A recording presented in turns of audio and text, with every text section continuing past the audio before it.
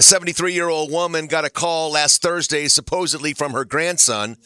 She doesn't want her full name released, we understand. The guy on the phone claimed to be her grandson and said he needed bail money because he'd been arrested for drunk driving. The thing is, though, this lady doesn't have a grandson old enough to drive, so she knew it was a scam, but decided to play along. This is near and dear to my heart because a scammer tried to do this to my mom about my son, but I think she caught on to it too. Check this out.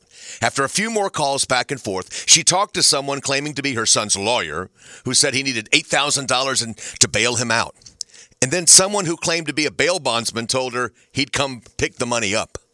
Now, during all this, she was also on the phone with the police who set up a sting operation. So when the guy showed up, they were hiding inside. She handed him an envelope stuffed with paper towels.